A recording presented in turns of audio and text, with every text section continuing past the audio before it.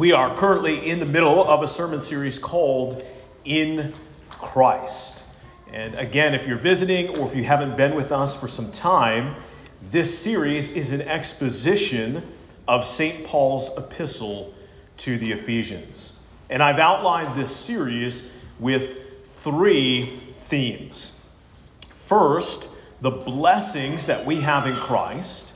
Second, our position in Christ. And third, what it looks like to live life in Christ.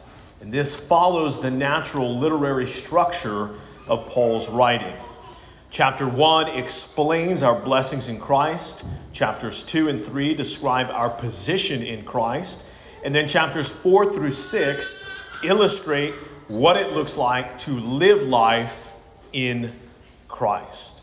So far, we've given our attention to the blessings that we have in Christ. Chapter 1 was all about the indicatives of the gospel, what we have graciously received in Christ, that which God has lavished upon us, nothing that we have worked for or earned. This was predestination, election, salvation, redemption, adoption, the gift and blessing of the Holy Spirit, and an eternal inheritance. We also considered our position in Christ. First, we analyzed our old position apart from Christ. You and I were dead in our trespasses and sins, totally depraved, suffering from moral inability, dull to the things of God, rebellious and following Satan, and thus deserving of God's wrath. Furthermore, you and I were separated from Christ, alienated from the commonwealth of God's people, strangers to the covenants of promise, having no hope and without God in the world. That was our old position apart from Christ. But then we've examined our new position in Christ. God, in his mercy, made you and me alive together with Christ, raised us up, and seated us in heavenly places, not because of anything that we have done, but simply because God has chosen to be gracious toward us. Also, by our union with Christ, by grace through faith, you and I now have peace with God and with one another. Through our union with Christ, we share in all the same rights and privileges of God's covenant people, with all the saints and members of the household of God, spanning both the Old Testament and the New Testament. This is our new position in Christ. We once were separated and dead. Now we have been brought near and made alive. Those were the blessings and the positions that Paul expounds upon in chapters 1 through 3. And then 2 weeks ago, we pivoted from looking at the indicatives of the gospel and began to focus on the imperatives of the gospel. And that is found in chapters 4 through 6. So, as we've made that pivot, our sermon this morning comes from Ephesians chapter 4, verses 17 through 24. And in this sermon this morning, I've summarized these verses with 2 points which I hope capture the imperative nature of our text. So, point number 1 is this. In verses 17 through 19, Paul says, don't do this. And then point number 2 is this. In verses 20 through 24, Paul says, do this. So this morning we will unpack both of those points. Don't do this, do this. And then we will consider some practical application for you and me here at All Saints Church. So if you have your Bible with you, go ahead and turn to Ephesians chapter 4, verses 17 through 24. I'm going to read our text and then pray. Ephesians chapter 4, verse 17. Now this I say and testify in the Lord, that you must no longer walk as the Gentiles do in the futility of their minds. They are darkened in their understanding, alienated from the life of God because of the ignorance that is in them due to their hardness of heart. They have become callous and have given themselves up to sensuality, greedy to practice every kind of impurity. But that is not the way you learned Christ, assuming that you have heard about him and were taught in him, as the truth is in Jesus, to put off your old self, which belongs to your former manner of life and is corrupt through deceitful desires, and to be renewed in the spirit of your minds, and to put on the new self, created after the likeness of God, in true righteousness and holiness. Would you bow your head with me as I pray a prayer of illumination? Father, by the power of your Holy Spirit, I pray that you would illuminate your holy word. Help us to understand Paul's commands, the admonitions and exhortations. And then, Father, help us to put these things into practice here as we live in the life and body of All Saints Church. I pray this by the power of the Holy Spirit and in the name of your Son, Jesus Christ.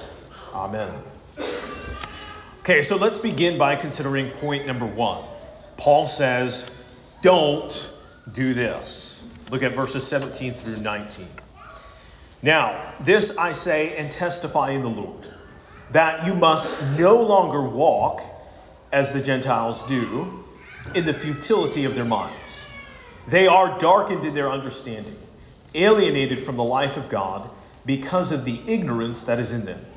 Due to their hardness of heart, they have become callous and have given themselves up to sensuality, greedy to practice every kind of impurity. The thing that the Apostle Paul says the Ephesians should not do is walk as the Gentiles do. And the Greek word that is translated as walk is a popular term in the vocabulary of St. Paul. It is commonly used in all of his writings except for the pastoral epistles, 1st and 2nd Timothy and Titus. And this word appears 6 times in the epistle to the Ephesians. And in the next chapter, Paul will continue to develop the concepts around this word. Outside of Holy Scripture, the terminology simply means to walk. However, linguistic scholars have pointed out that when used in the New Testament, this word has significant spiritual connotations, particularly by Jewish writers and audiences.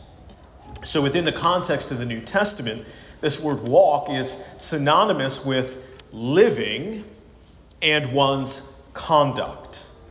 And for example, in Mark chapter 7, verse 9, we read the following. And the Pharisees and scribes asked Jesus, "Why do your disciples not walk according to the tradition of the elders, but eat with defiled hands?" In this gospel account, the Pharisees and scribes were simply asking Jesus, why don't your disciples live according to our rabbinical traditions? And the word that is translated there is walk, but the concept is the idea of living, the idea of conduct. Also, this understanding of walk provides a little bit more meaning to Jesus' interaction with the Pharisees in Mark chapter 2, when he said, which is easier, to say to the paralytic, your sins are forgiven, or to say, rise, take up your bed, and walk? Certainly the idea of living was in view along with the physical walking as Jesus spoke those words. But with all of that being said, here in verse 17, Paul is simply telling the Ephesians, do not live like the Gentiles. That's what he's getting at. Do not live like the Gentiles. Now, with that being said, a logical question presents itself. What does Paul mean by Gentiles? After all, at the end of chapter 2 and the beginning of chapter 3, the Apostle Paul spoke a great deal about Jew and Gentile no longer being at odds with one another, but instead being united in Christ and therefore doing away with the distinction between the circumcised and uncircumcised. So, if you've been with us through this series and you were here as we went through chapter 2 and chapter 3, it's natural to wonder, why does Paul say, do not live like the Gentiles? One might question, isn't this a counter argument to what he has already said in the previous chapter? Well, it's important to know that the Greek word here in verse 17 that is translated as Gentiles is the word ethnos. And for some of you, that may sound familiar. This term can be translated as the world, the nations, the peoples, and Gentiles. Also, biblical authors have employed the word to express the idea of uncircumcised and anything not Jewish. So then with that, the question becomes, why do the majority of English translators choose Gentiles over the other meanings like the world? You see, the ESV, the NIV, the KJV, the New KJV, and the NASB all translate ethnos here in verse 17 as Gentiles. And I think they do this for two reasons. One, Gentiles is an accurate and accepted translation of the word ethnos. But number two, and more importantly, I think that Gentiles follows the way in which Paul has used the word ethnos throughout the epistle to the Ephesians thus far. So again, in chapters 2 and 3, Paul used ethnos to communicate the idea of uncircumcised Gentiles. However, here in verse 17, Paul is not making a distinction between circumcised and uncircumcised. But instead, he is delineating between believers and unbelievers, between Christians and non-Christians. Here in verse 17, ethnos or Gentiles no longer represents the uncircumcised, because he's already said that that is no longer a distinguishing factor. Instead, ethnos now corresponds to anyone who is not united to Christ by grace through faith.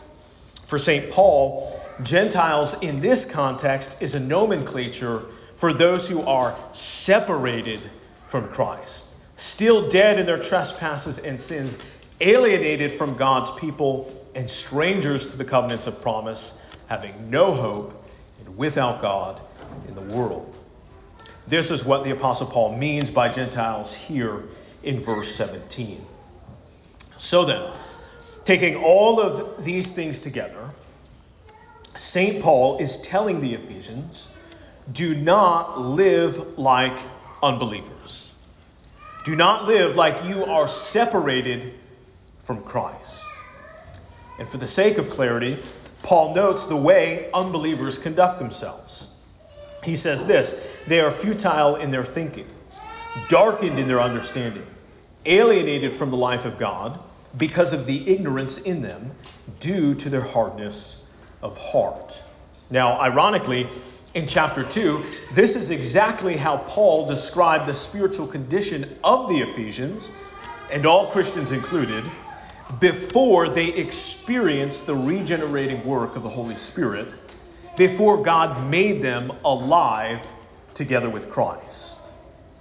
He continues by saying, unbelievers have given themselves up to sensuality, greedy to practice every kind of impurity. The Greek word that is translated as sensuality can also mean to be unbridled with lust, licentious, insolent, shameless, and immoral. Likewise, the Greek word that is translated as impurity can also mean the same things, lustful and licentious. So, in short, Paul says that one of the distinguishing marks of an unbeliever is immorality. It's a life of immorality, a living of immorality, a walking of immorality. So then here in verses 17 through 19, the Apostle Paul is telling the Ephesians, do not live like unbelievers in immorality. Because the Ephesians received the blessings in Christ and had been positioned in Christ, there should have been an apparent change of living and conduct. The apostles' expectation for the Christians in Ephesus was that they would abstain and flee from and resist sensuality and impurity. They were to no longer walk and live like unbelievers. St. Paul expected these Christians to demonstrate fruits of righteousness in keeping with repentance. In fact, in the next couple of verses, the Apostle Paul will reiterate this thought by saying, put off the old self, the old sinful way of living. There is to be a apparent change in conduct and living. Once the Ephesians were moved from death to life, once they were separated but then brought near, that brought with it a change of life, a different walk. And so here in point number 1, Paul says, don't do this. Don't live like unbelievers in a life of immorality. This is point number 2. Paul said, don't do this. Now he says, do this. So draw your attention to verses 20 through 24.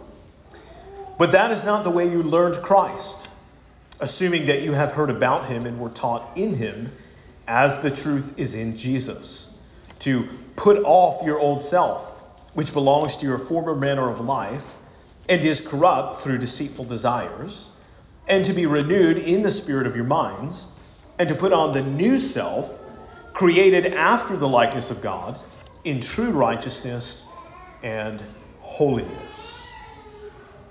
In these verses, there are 3 things that Paul tells the Ephesians to do.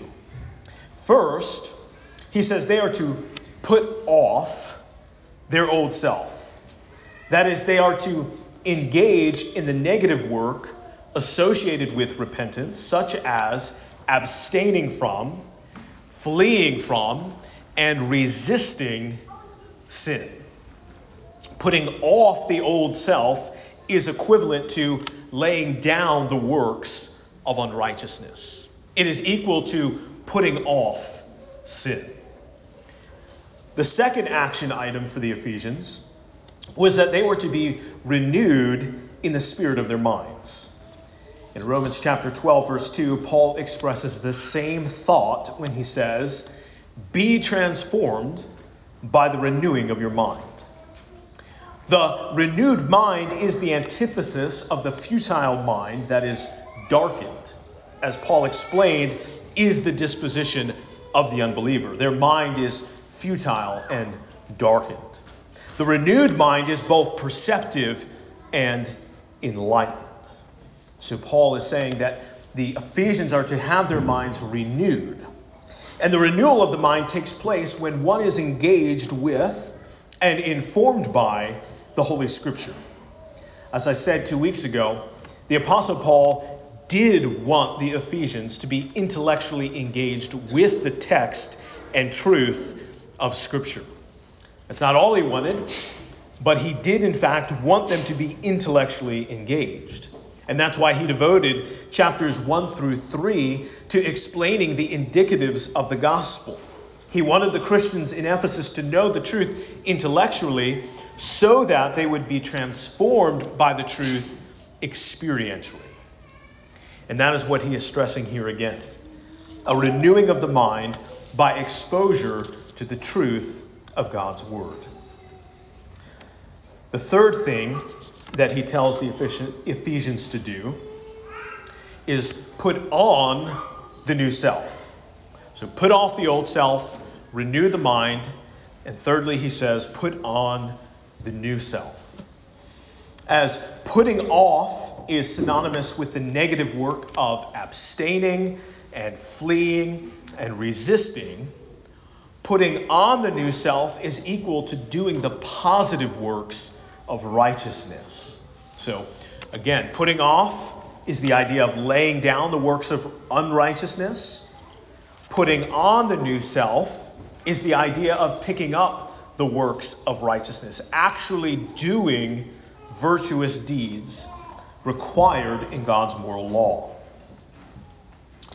Those are the 3 things. Put off, renew, and put on.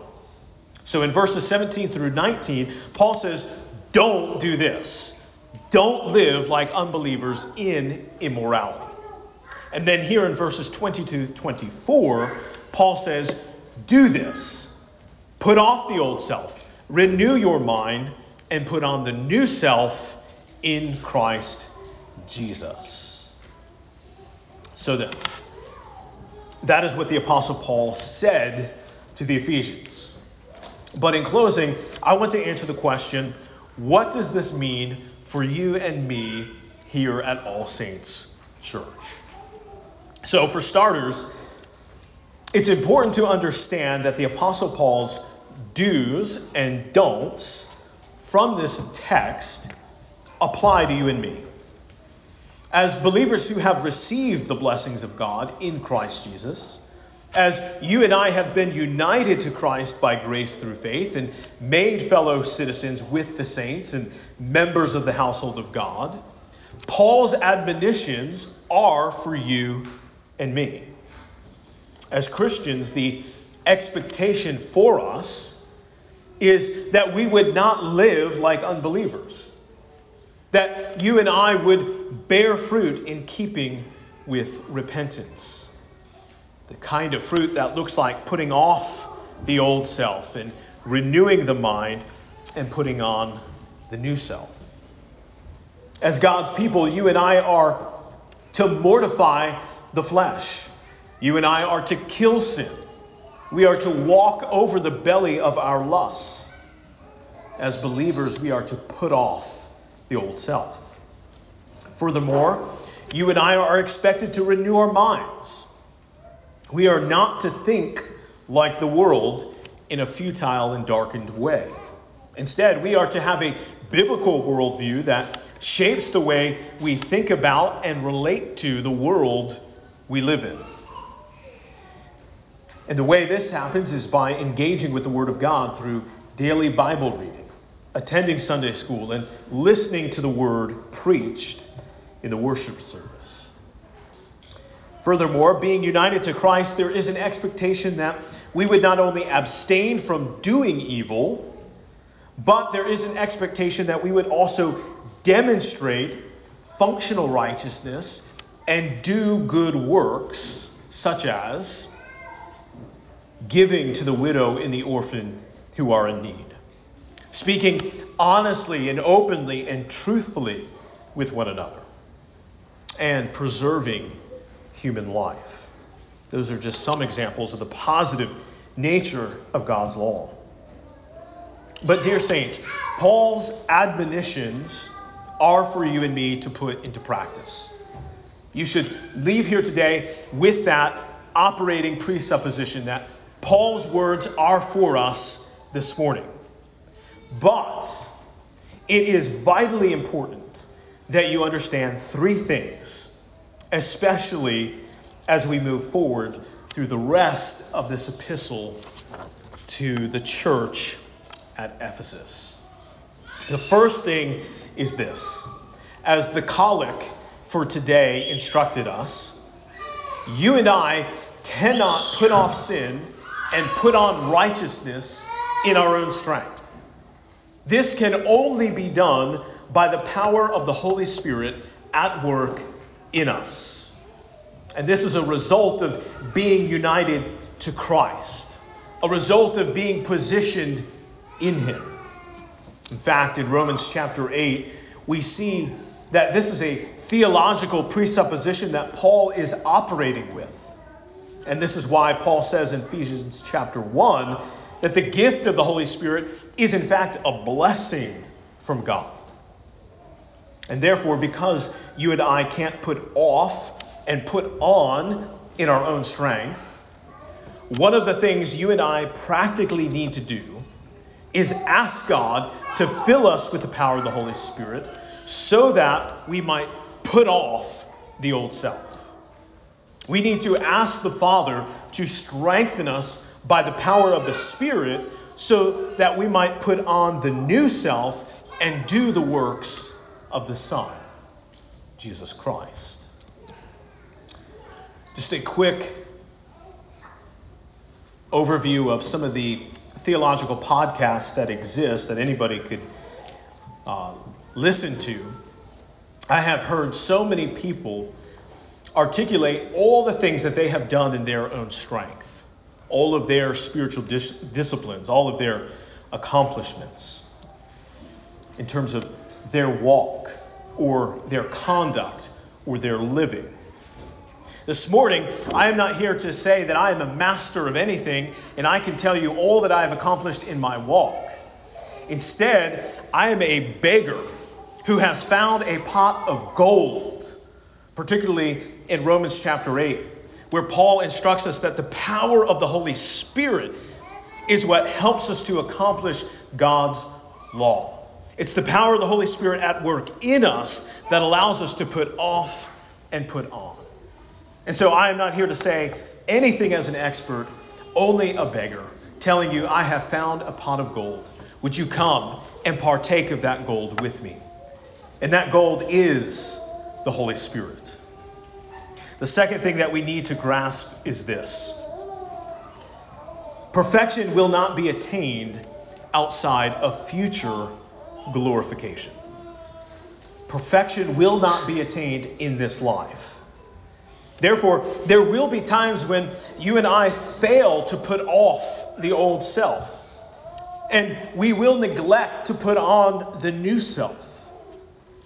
But in these moments, we need to confess and repent of our sin.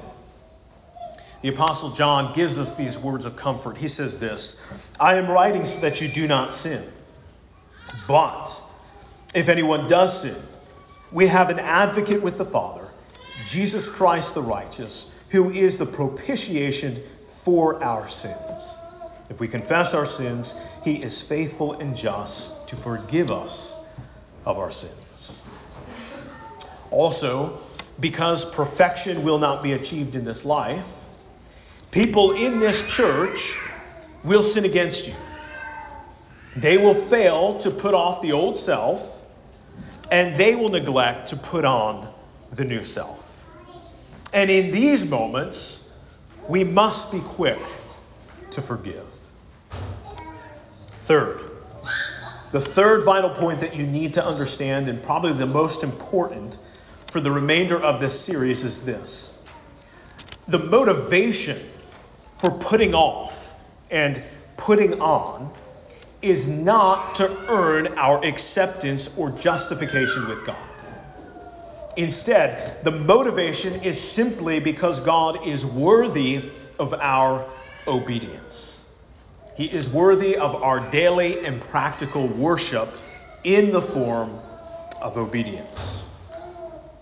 I said this 2 weeks ago. We might think of worship as something that we only do on Sundays or in song or with some sort of liturgical element. However, the Bible is clear. All of life is worship. And obedience to the Scripture is, in fact, worship. The continental reformers, the German and Dutch Christians, the Christians of that tradition, have another way of articulating this and saying this. This is what they say. Worship is gratitude, and gratitude is ultimately what we are engaged in when we obey God. Worship is gratitude, and gratitude is ultimately what we are engaged in when we obey God. And that is because of this. We don't obey as a means to earn our salvation. We obey because we have been saved, we have been redeemed, we have been adopted, and we are grateful. And this, in fact, is what the remainder of Ephesians is all about. This is what the new life in Christ is about. Living life in Christ, positioned in Him by grace through faith, living a life of worship, a walk of worship for the glory of God. Not as a means of earning our acceptance, not as a means of earning our justification, but simply because God is worthy and we are grateful. Dear saints, I pray that you would heed the admonitions of the Apostle Paul this morning. Do not live like unbelievers, but instead put off the old self, renew the mind, and put on the new self in Christ Jesus. In the name of the Father, and of the Son, and of the Holy Spirit. Amen.